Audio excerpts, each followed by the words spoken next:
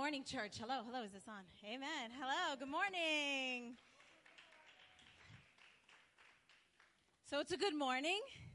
Amen. It's a good morning not just because you look so cute, but it's a good morning because my kids are on their way back from an overseas trip. And like any good mother, I've been stalking their flight online. Delta Online has this thing where you can, I don't know whether that's like good for me or bad for me, because I'm just like, as long as the plane is staying in the air, as long as it's in the air, I'm good. But all three of them, my three teenagers, they're not here with us. They had an opportunity to go overseas. A family member gifted them with an amazing trip to Italy, and so I'm so proud of them. They graduated high school. My oldest son just got through his very first year of college, so it is a good Sunday morning. Amen? Amen. All right, so before I get into the preaching, we do have a video that we want to play for you. Is that right? Yes? Okay, cool. All right, we're going to play this video real quick.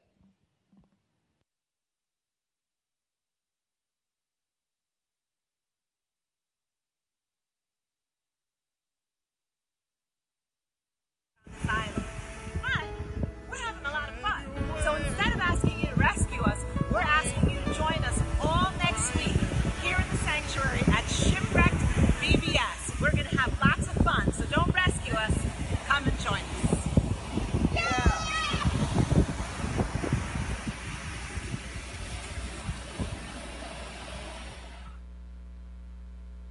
All right. That's right. So if you didn't know already, we're having VBS this week, you guys. And it's going to be an incredible week. I'm really excited because I have the esteemed privilege of leading our babies in the Word this week. I'm the preschool director. Where's my VBS preschool team at? Where you at? Where you at? Give it up, preschool. Preschool can be scary, but preschool can be the best experience ever. And when I tell you I love me some babies, I had 5, just in case you wanted to check the validity of that statement, okay? And my little people, they're my people. When they come into church, I'm like, hey. I kind of go to them first before I go to the moms and dads. Sorry, but they're like the superstar in my eyes. Because you know, once you have kids, it's not about you no more. Everybody goes to your babies, right? So we got a whole crew of babies in the back over there. And when everybody walks through the door, it's just my spirit lights up. And, you know, it's a wonderful opportunity, especially along the line, something of what Mo just mentioned, is the impact that you can have on a young brain. And I just think it's absolutely incredible, again, that I get the privilege to be able to speak into the lives of 4, 5, and 6-year-olds. And their brains are like sponges. And whatever you tell them, as long as it's the right thing, you know, they'll absorb it, you know. And I'm just looking forward to this week. And, you know, we've got a lot of things going on in the church. Before I get started, I just want to make one small announcement that women, our e-Bible study will be canceled again this week. I'm so sorry. There's just been so much happening, but we will resume the following, and I'll make sure to just put out an announcement about that online. But thank you for following along, even with all the changes and being flexible. Amen. So, wow, I just have a sense of God's presence in this room. I mean, I woke up this morning, I had such an overwhelming peace, and so I just kind of want to charge the atmosphere just with a word of prayer real quick. I believe that God is in this room. I believe that you're hungry this morning.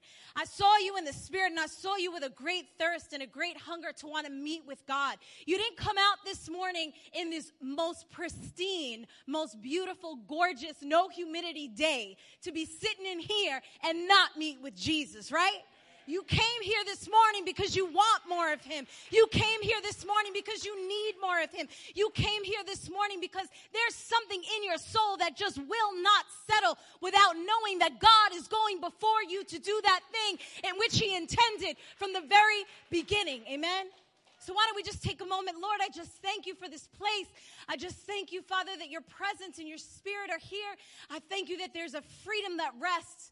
I believe, Jesus, that your word is present. I believe that the inspiration of the Holy Spirit is here to do what I cannot do, oh God. I believe that there's a peace that's resting among your people today. That it's not just for me, oh God, but it's for every person under the sound of my voice, whether they are in front of me live or whether they are joining us in our online community. God, I ask that you would just lay a heaviness of your presence upon them. Let it just be us and you, God, like as if no one else is in the room. Just me and you, Jesus. so that your word can go into the places that it needs to go. Holy Spirit, travel into the deep places in us this morning so that we might glorify your name. And everyone said, amen, amen. You know, last night I had the opportunity to do a live painting at a concert, and it was amazing. The room was entirely packed. The music was just super loud and amazing. I mean, the Holy Spirit just came in like a flood, and I was overwhelmed by his presence. And it's amazing how we can be in a crowd of people. We can be, all of us, right, in this room. And yet last night, I literally felt like it was just me and Jesus. I mean, I remember the very first time that I ever did a live painting. Pastor George asked me to do that here several years ago, and I was scared out my mind. And I told him, okay, I'll do it. As long as the easel is turned towards me and nobody can see it. I'm like, I'll do it. And I did it. And I did it afraid, but I did it, and I could feel all of you in the room. There was not one of you I couldn't feel with their eyes on me. But last night, my God, to be in a room that is filled with worship and praise, but to feel like I was the only one with Jesus in that moment was just an incredible gift. And so my prayer for you today as we get into the Word is that the Holy Spirit would gift you with that experience as well, that you would feel this morning that it is just you and him engaged in a conversation, engaged in some thought-provoking ideas and inspirations from him. Amen? Amen. Okay, so I want to do a little VBS run through. Okay, my preaching is not necessarily on all these topics. However, these are really powerful topics that our children are going to be learning this week. And so when Mo asked you to stay in prayer over these topics. Because day one, overall, our topic is that Jesus rescues, right? When you're lonely, Jesus rescues. Day one. Psalm 27:10, the Lord will hold me close when I worry. Day two, when I worry, Jesus rescues. Psalm 34:19, the Lord comes to the rescue each time. Day three, when you struggle, Jesus rescues. Psalm 46:10, be still and know that I am God. When you do wrong, Jesus rescues. John 16:33, here on earth you will have many trials and sorrows, but take heart because I have overcome the world. Day four, or is this day five? When you are, is that five? When you are powerless, Jesus rescues. Ephesians 1:19-20, this is the same mighty power that raised Christ from the dead. And our theme is shipwrecked, as you can see. And I've just got this sense in my spirit that there may be some of you that are walking out your walk right now, and you might be feeling a little shipwrecked. You might be feeling very isolated. You might be feeling alone. But I want you to know this morning that the helper has come. I want you to know this morning that there is help available, whether it's in your finances, whether it's in your marriages, whether it's in your ministries. I know there are people that have been sitting here in the house of God for many years. There are some veteran Christians in here. And I want to speak to you today and let you know that help is here for you. And sometimes that phrase can get a little cliche because we hear it so much, because we're so Christianized, because we're so, church oriented, that sometimes the weight of that statement doesn't hold as much water as it did when you first got saved and you were fully surrendered, because now some pain has settled in, and maybe some bitterness has set in, and so now you have seen things that are imperfect within the church. But I want to speak to you this morning and tell you that your helper has come. The help is on the way. The Lord has seen your SOS in the spirit. Right? You ever seen those movies where a big SOS is kind of implanted on the sand? I want you to know that your soul, as your soul cries out, there's an SOS going up to the Lord. And I want you to know help is on the way and that you are not alone. Whether you feel shipwrecked because maybe there's a dream that you've dreamt that has not yet come to pass. And I know that I talk about this often. When I'm up here, I know, but because I know what it is to be hopeless in a situation that you hoped so vibrantly for. And the Lord wants you to know that you just got to keep going and keep going and keep going. And you got this, and you're not doing it alone. Amen? Because the years can wear on us. And sometimes things get hard. But God is with us. All right, I'm old school today. I have my Bible up here. I didn't have my, I don't want to run the risk of my battery running out on my phone. So I'm in the Word this morning in John 11. And we're going to be talking about this morning the story of Lazarus. In a message I've entitled, Remove the Stone. And no, this is not Resurrection Sunday morning. No, this is not Easter. However, this message and this context is ever relevant. We should be talking about resurrection on an ongoing basis. It's not just about the death of Christ, but it's about the resurrection and what came alive after. And although we won't be talking this morning about the resurrection of Christ himself, but we will be talking about the resurrection of Lazarus in a story that you might be very, very familiar with. So if you could turn your Bibles or go to your Bible apps, and if you can head on over to John 11, I'm going to be starting from verse 17.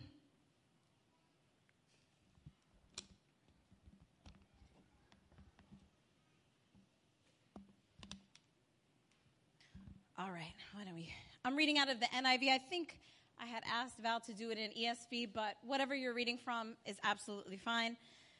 Let me get my glasses on because I can't see.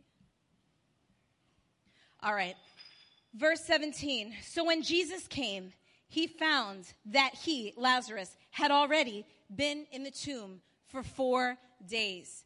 Now, Bethany was near Jerusalem, about 2 miles away. And many of the Jews had joined the women around Martha and Mary to comfort them concerning their brother. Now Martha, as soon as she heard that Jesus was coming, she went and met him. But Mary was sitting in the house. Now Martha said to Jesus, Lord, if you had been here, my brother would not have died. But even now, I know that whatever you ask of God, God will give to you. Jesus said to her, your brother will rise again. And Martha had said to him, I know that he will rise again in the resurrection at the last day. Jesus said to her, I am the resurrection. She was looking for something afar off. But he's like, I'm right here. Whatever you need right here, right now, I'm here. You don't have to wait. So he says to her, I am the resurrection and the life.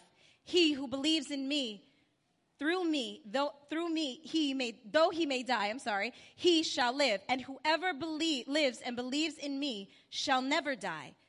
Do you believe this? So she said to him, yes, Lord, I believe that you are Christ, the Son of God, who is come into the world.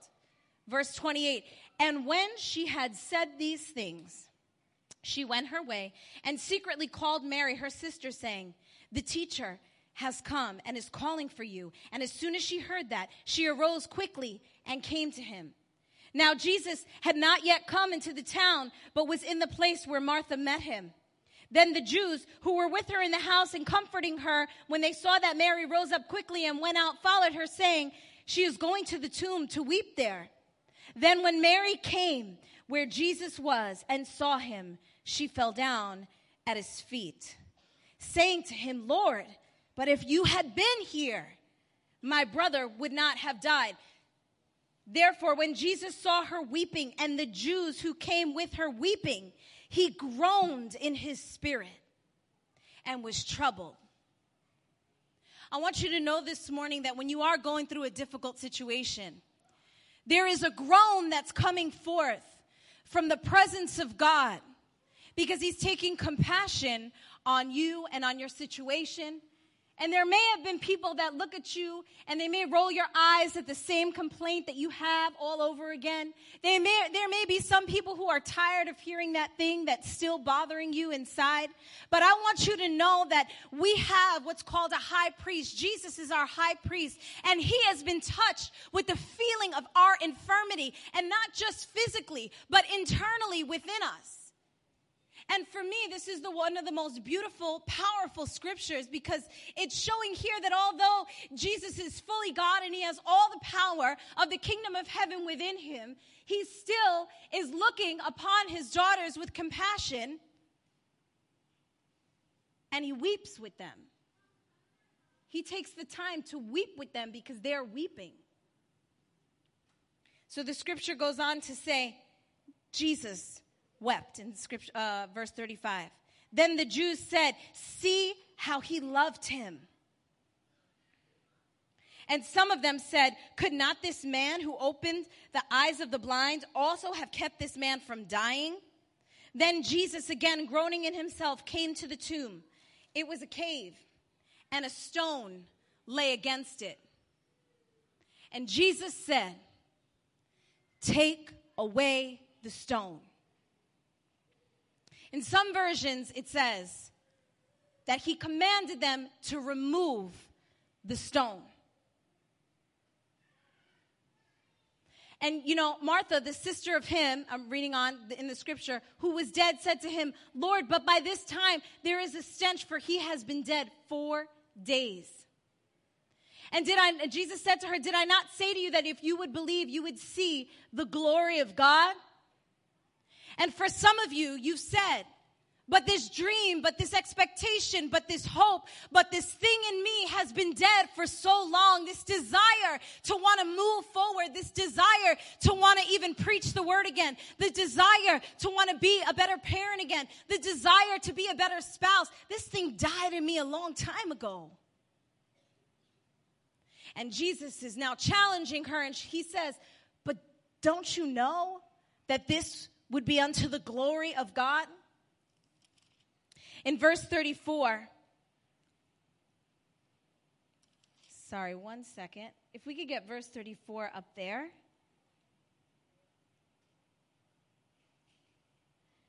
Jesus had asked, where have you laid him? Where have you laid him? And they said, Lord, come and see. Now, sometimes in the midst of everything we're going through, the Holy Spirit will come in and he'll say to you, where have you laid down that dream? Where did you lay down that hope?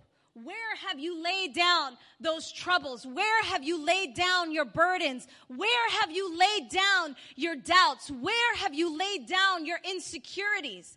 Where have you laid down your hopelessness? Where have you laid down your questions? Where have you placed them? Where have you put them? Are they surrendered at the foot of the cross? Are they surrendered into the will of God? Where have you laid your sin? Where have you laid your discouragement? Where have you laid the plans in your heart? Where have you laid them? You know, and this is very conducive as to where our faith is. So if you're wondering today, gee, I don't know where I've placed these things. Think about where your faith lies. Where have you laid up those plans that you had in your heart? Are they surrendered to God? Or are they just floating around in your brain, just waiting for a good idea to pop off so that you could get that thing started? Because sometimes you may not even feel like you've lost faith. You might have gone down another corner. You might have walked down another road, not realizing it was because you were so discouraged that you decided to have a plan B. Because what happens is, in the moment of our affliction, in the moment where we're confused, in the moment where all these things, like what was happening to Martha and Mary, when you're in this place, pain can be distracting. Pain can be distracting. Sometimes the pain can be so intense that you forget that there's a solution on the other side. Sometimes the pain can be so intense that you become confused. You don't know whether you're coming or going, whether that's internally or physically. Amanda, one of our friends here at the church, I'm sure she won't mind me saying this because she put this out there on social media. She recently had a kidney stone. Right? Now, if any of you, now I've never had one, but if any of you have ever had a kidney stone, you know that it is excruciating pain. I mean, and I've heard that it is likened to childbirth. I don't know how true that is, but I'll take it. And I know that when Amanda was posting about the pain of her kidney stone, she just kept saying, I just want this gone. I just want this gone. And I'm sure that her body felt like it was dying because the pain was so excruciating when there was a simple solution. And within a few days, it was relieved. It was relieved, right? She's okay now? Okay. I just want to make sure. And she's doing better. But that stone, sometimes within us, the pain of your waiting, the pain of the unresolved issues, distracts you and tries to disgrace you. Because in the midst of pain, sometimes we make choices and decisions that lead us down a road of compromise. And what happens is that pain brings us shame. Because now we start walking out of a place that we never intended to, but because we got this wave of pain, we just want it to go away. Right? You ever have that pain in your foot? Maybe you're walking a long time and you're trying to go to sleep at night. You just want that pain to go away so you can rest. And sometimes what happens is we fall into a road of compromise, even in the smallest things. Now, I know when I say fall into compromise, a lot of you may think the big sins, the big things, right? But it's not just the big things, it's the little things. It's the little things. Those of you who have been walking in the Lord for a very long time, and you've got a strong fear and anchor of God and in the Lord in you, you understand what I'm saying. It's that moment where you say no to God in your heart, but nobody can see it. I can't see it. I can't see that you said no to God unless God prophetically shows me. And there are these little compromises that we can begin to make on a daily basis. We stop reading our word. Maybe we stop spending time in prayer because we say to ourselves secretly, well, what use is it? God's not listening. This thing has not yet come to pass. God, don't you see I'm in a place of pain? And well, every time I go and I get before the Lord, he don't listen to me anyway. But nobody knows this is your road of compromise. Nobody knows that inside you, you really don't want to be up here praying on the prayer team. Secretly, maybe there's something in you that's saying, you know what, I really don't want to be on the worship team anymore singing. You know what, I'm kind of done. You know what, God, I don't really want to spend time with you in prayer because really, what's the use? The pain doesn't go away. The situation doesn't change. So what am I left with? I'm left with the pain? And I said earlier that help is on the way. And sometimes God doesn't remove the situation. Sometimes he doesn't take away the pain immediately. But Paul talked about a thorn that he had in his side, and the Bible doesn't specify exactly what that is, but sometimes God will allow that trial to remain. He'll allow that thorn to stay in your side. He'll allow that trouble and that affliction to stay right in front of you. And as much as you continue to move forward, that thing is still there. And you frustrated already, like, when's it just going to go? You know what? Forget it, God. I don't want to go to you no more. I don't want to. I'll sing while I'm sitting in my seat. I'll lift my hands, because that's the right thing to do. I'll be churchy. I'll be cute. I'll say hi. I'll show up. But your heart is far from God. And I believe this morning that God wants to deal with those little places of compromise on the inside of us. Not so that you could feel condemned. Not so that anyone in here has to be put to shame. Not so that anyone in here feels like, ooh, I did something wrong. No, it's not for that. It's so that you can come back into right relationship with God. Because it's these little things. Don't you understand that it's these little things that lead us to the bigger compromises? It starts in the little things. It starts when you put down your Bible and you choose not to get in your word. Can I tell you that is the biggest mistake that you might be making right now in your life? If you're not picking up that word daily, I'm not talking about once a week. Daily, if you're not picking up that word daily, you being fed with something else. I promise you are. I promise you. If you are not laying down those insecurities and laying down those doubts and that faithlessness and that despair, if you're not laying that down in prayer, I promise you laying it down somewhere else. You're laying it down, but you're not laying it down before God. And God's searching this morning. Where have you laid that thing down? Maybe you need to take a minute. Where did I lay that down? Did I lay it down in that bed with that man that I know doesn't really love me? Did I lay that insecurity and that hopelessness down in a job that's going to get me nowhere that I know God didn't call me to, but because I couldn't wait on God to provide for me, but because I had to struggle a little bit, I said to myself, I'm going to lay this right here. Maybe you lay down your gifting in a place where it doesn't belong. Maybe you laid down your pearls into a friendship that was never meant to grow. Maybe you've laid down things in unhealthy places, but the Lord wants to redeem that this morning. The Lord sees your soul hungry and crying out for the fulfillment of the thing that you know won't let you rest on the inside of you. He knows, he sees it, but he's like, where'd you lay that down? Where?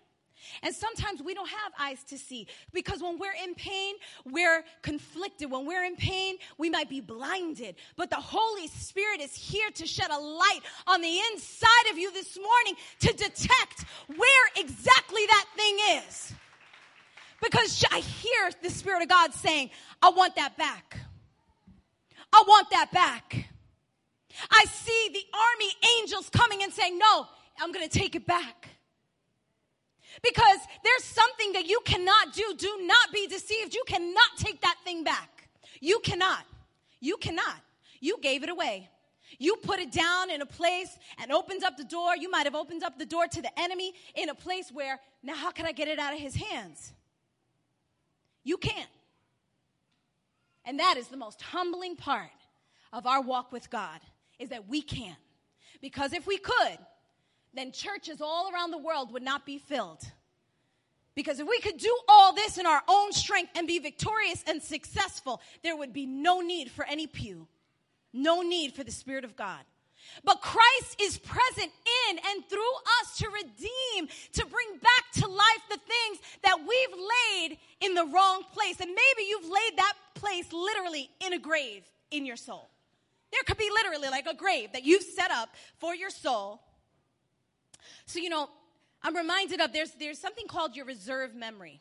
I don't know if you all know about this, but I read a little bit about this. There's a powerful woman of God.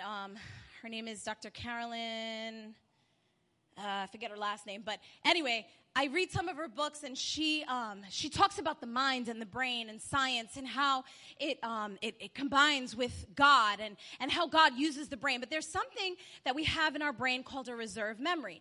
And in your reserve memory is where you've placed certain things that have happened to you, whether they be traumatic, whether they be maybe things that you've chosen to forget. But there's a reserve memory in your brain. And what you don't realize is that there may be some things that are stuck in that grave, in that reserve memory part of your brain that you chose to put there in a moment of pain. But I believe that the Holy Spirit is bringing that back up in you this morning so that he can resurrect it, because he knows where he laid it down. He is the great counselor. He is the one who can redeem life and the life of Christ in us. So we can consciously pull away from the ease of the call to live lives under the yoke and the easiness of Christ. And we can attempt to handle things through our own strength. But why? But why do that, right? Why do that? Verses 38 to 39 say, then Jesus, again groaning in himself, came to the tomb. It was a cave, and a stone lay against it. And Jesus said, take away or remove the stone. Stones build walls. Stones build walls. And if you balance them out the right way, you can go pretty high in the walls that you create. They keep out hopes and dreams and love and faith, and it keeps out the possibility of the future that you have in Christ. Jesus, in this scripture, makes a demand to remove the stone. But if we're not careful, and we say, in our pain, I don't want this anymore. I don't want this stone here. This thing is blocking the way. And if that stone is not surrendered to Christ, we can become accusatory against people. We could say, oh, it's the church's fault that my call hasn't come to pass. It's the church's fault that I haven't grown in the Lord. It's the church's fault. It's the church's fault. And then what happens is, before you know it, you got stones in your hand. And you've picked up those stones of discouragement, and you've become just like the Pharisees. and you start stoning the ones that you accuse. And you start condemning. And you start being critical. And you start being angry. And you start victimizing yourself, blaming everyone else for what you're going through, instead of taking responsibility over your own faith and laying that stone before God. Sometimes that stone could be a broken heart. And sometimes that broken heart could feel like nothing. It could feel worthless as a sacrifice to God. But sometimes all he wants is your brokenness. Sometimes that's just good enough. Sometimes he's just groaning in the spirit so that you would take that thing and just lay it down. Just lay that thing down. Why do that to ourselves? Why? Why do we hold on to those pains? Sometimes it can become just too heavy. Sometimes we take our stones to the office where we work. Maybe you're working late hours just to impress people because you've taken the stones of your discouragement. You've taken the stones and you've placed them in places they don't belong. Sometimes you could carry your stones all the way into the bar, into happy hour, where you start drinking and you partying. But guess what? When you go home and that buzz goes away, your stones are still going to be there. If they're not laying at the feet of Jesus, if they're not given at the foot of the cross, you could do whatever you want to try to lull and get rid of that pain, but I promise you that thing will remain. And the more stones you carry, the heavier you become, the more you can fall into addiction, the more you can fall into compromise because you just want relief. Because you're trying to put those stones, that heaviness down in something, in somewhere. That might be a weekend's rendezvous. You might decide that your husband or your wife ain't doing it for you no more. You just decided, I'm going to do me and I'm going to go on the side and I'm going to have an affair and I'm good. Like, I'm cool, right? But then even that won't release the heaviness because when you get home, you got to deal with what you just did. And don't tell me only somebody who don't have a heart in them isn't going to deal with what they've just done to themselves and to the person that they love and committed themselves to. Some even take the stones to church, like I was just saying a moment ago. You lay the stones in your hands and you try to comfort the people who have sacrificed to do church for you. And I'm not saying that because of anything personal. I'm saying that because I know I myself was in a position where I used to look to the church as my savior. I used to think the church was going to fulfill for me what only Christ could. And I used to accuse the church of things, and I used to say, well, the church ain't doing this, so I can't be that. And the church ain't doing this, so I can't grow. But then one day, I realized, because I grew up, because that's what happens when you grow up. You start realizing some things, and you realize, oh, wait, to be mature is to take responsibility. To be mature in the Lord is to take accountability. And I realize that if I'm not growing, it's only because I choose not to grow. The world could be falling down around me. The church could be falling down around me. But the promise is that I'm a tree planted by the waters. The promise is that I'm going to be planted and rooted, and my shoots are going to grow forth fruit. The promise is that out of my belly shall flow rivers of living water, and that's not conducive to what the church is doing for me, what my family is doing for me, what my friends are doing for me. That's up to me. That's up to you. But there's resurrection. And resurrection is a funny thing here, because the whole idea of something dying just to come alive again seems foolish to the flesh. Well, God, why would you send your son just to die? Like, you could just do your thing and poof, everything is better again. Why would you die? Why would Lazarus have to die? Why would my dream have to die? Why does the scripture tell me that I have to die to myself? Why did Abraham have to take the promise and lay it out as a sacrifice and wait in faith that God would provide if only he were going to resurrect all of it? Why? Some of you might be saying that. Why? Why did God ask me to lay down that dream? Because I don't see it coming to pass. I don't see that thing that I told Jesus that I would be on fire for him about. I don't see it having life anywhere in my life. And it's been a long time. And I don't see it alive anywhere. And I'm scared because I don't see it moving anymore. I know I'm speaking to someone this morning. I don't see that dream moving anymore. It looks like it doesn't have life anymore. I don't know if I need, to just let this go and bury it in that grave in my head, in my soul, in my mind, or I don't know if I should get before God, but this thing, but I'm scared because this thing I love, this thing I hoped for. But could it be that God is allowing it to die so he can resurrect it under a new foundation?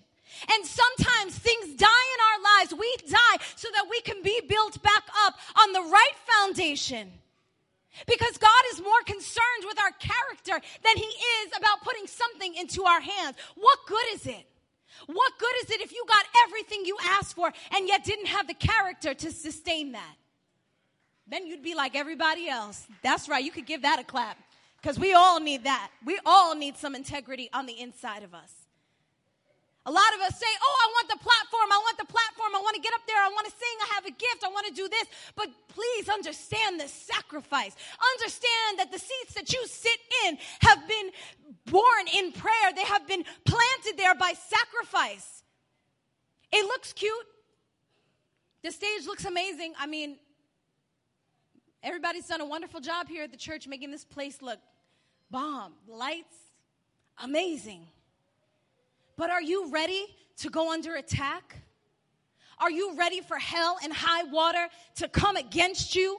Are you ready for death to happen all around you and you still get on your knees for those people that betray you? Are you ready to get up here and to go before the Lord and the people of God and maintain the thing that God put on the inside of you? Now, I don't want to discourage anybody because I believe some of you are called to the platform. I believe that you have a gifting in you. I believe that God will call that out in the right time. But what I'm saying is that you have to have the wherewithal. You have to have the character to be able to be sustained, or you will be like these people out here who go really high and fall really low before the people.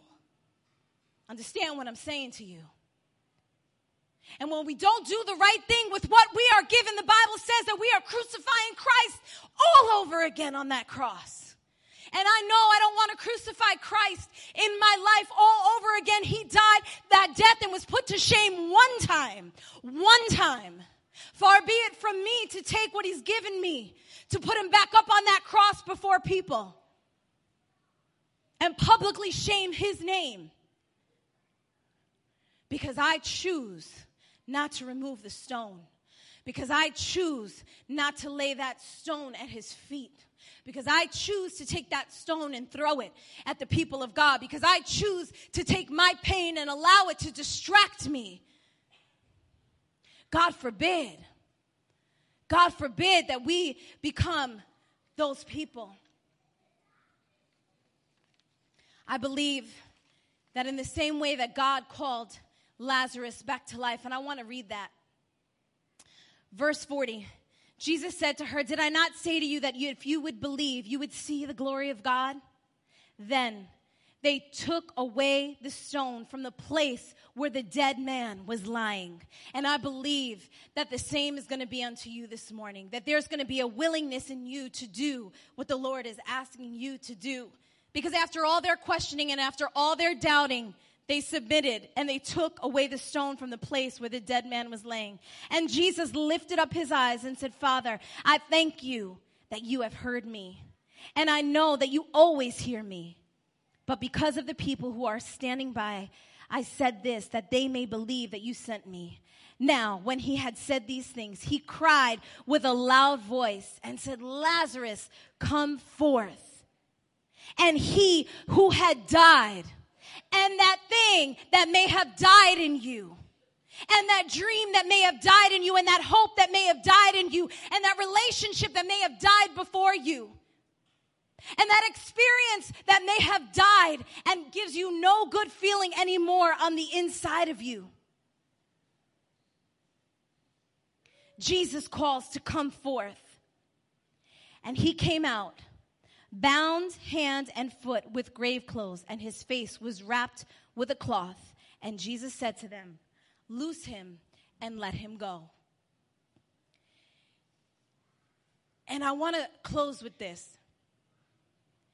God wants to free you so that you can free other people.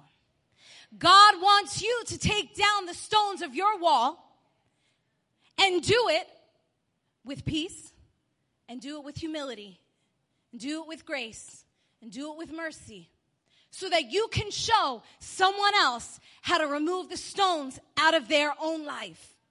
Because once Jesus called forth Lazarus, he required Mary and Martha and the people standing near to loosen the grave clothes. Jesus didn't take off the grave clothes of Lazarus. He required that of the people, and he requires that of me and you this morning. And I know that our worship team is scarce of one person, so I know we have some music that we're going to gently play in the background, just some instrumental. But I want you all to stand to your feet.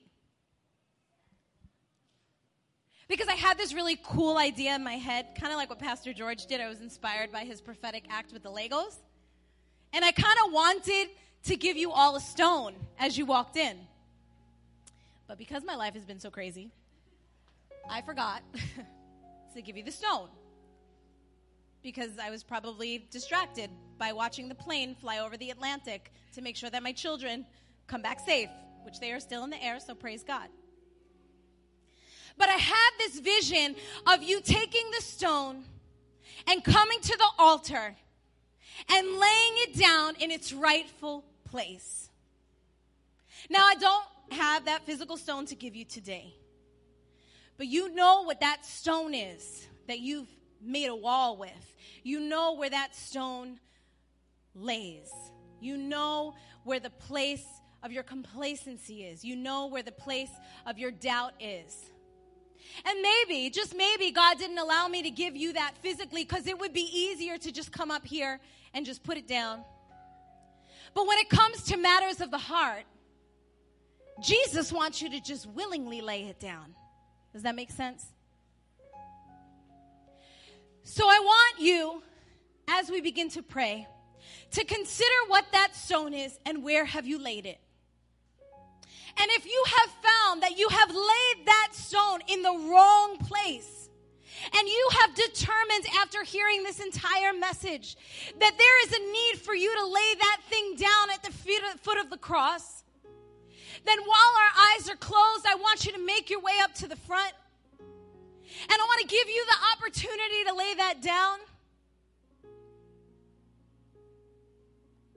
But I heard the Lord say, as I was preparing for this, the biggest stone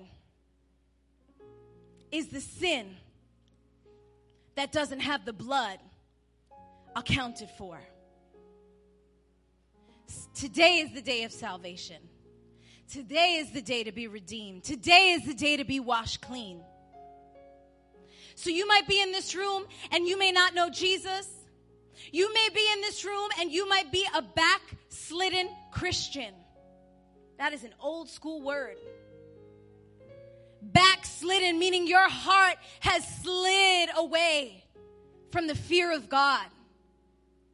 And your heart is in a backslidden state.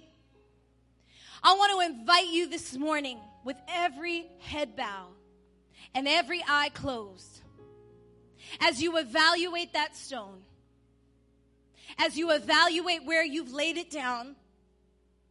If you are in this room and your sin is not accounted for by the blood, or you have forgotten that the blood still works, that the blood still forgives, that the blood still redeems, that the blood still has the power as when it first found you, if that's you this morning,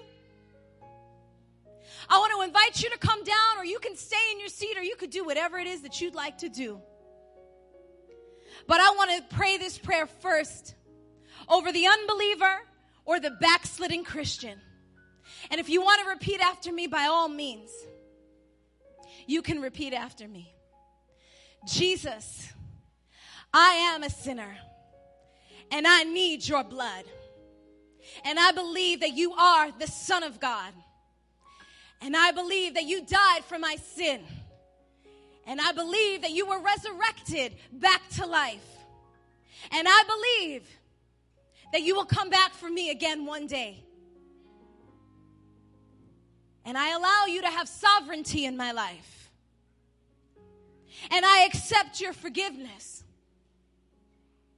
And I ask that your Holy Spirit would come, live and breathe on the ever innermost parts of me. And I believe that I am free, because whom the Son sets free is free indeed. And I want you to know this morning that if you have that stone, that you are not without help, because Jesus is here to rescue the places in you, to tear down that wall in you. If that's you this morning, as I pray, I want you to come to the front. Holy Spirit, you know everything that we've laid down, whether it's been before your feet or it's been in the wrong places. But your Spirit, God, has come to redeem this morning. Your Spirit has come so that we might have life and life more abundantly. Your Spirit has come to break every chain and to destroy every yoke. And I know this morning that you are breaking walls of affliction down in Jesus' name. I declare over your people that this pain would no longer torment them, to the point where they're running to and from to try to find relief. But I declare in Jesus' name that they are finding rest for their souls right here and right now.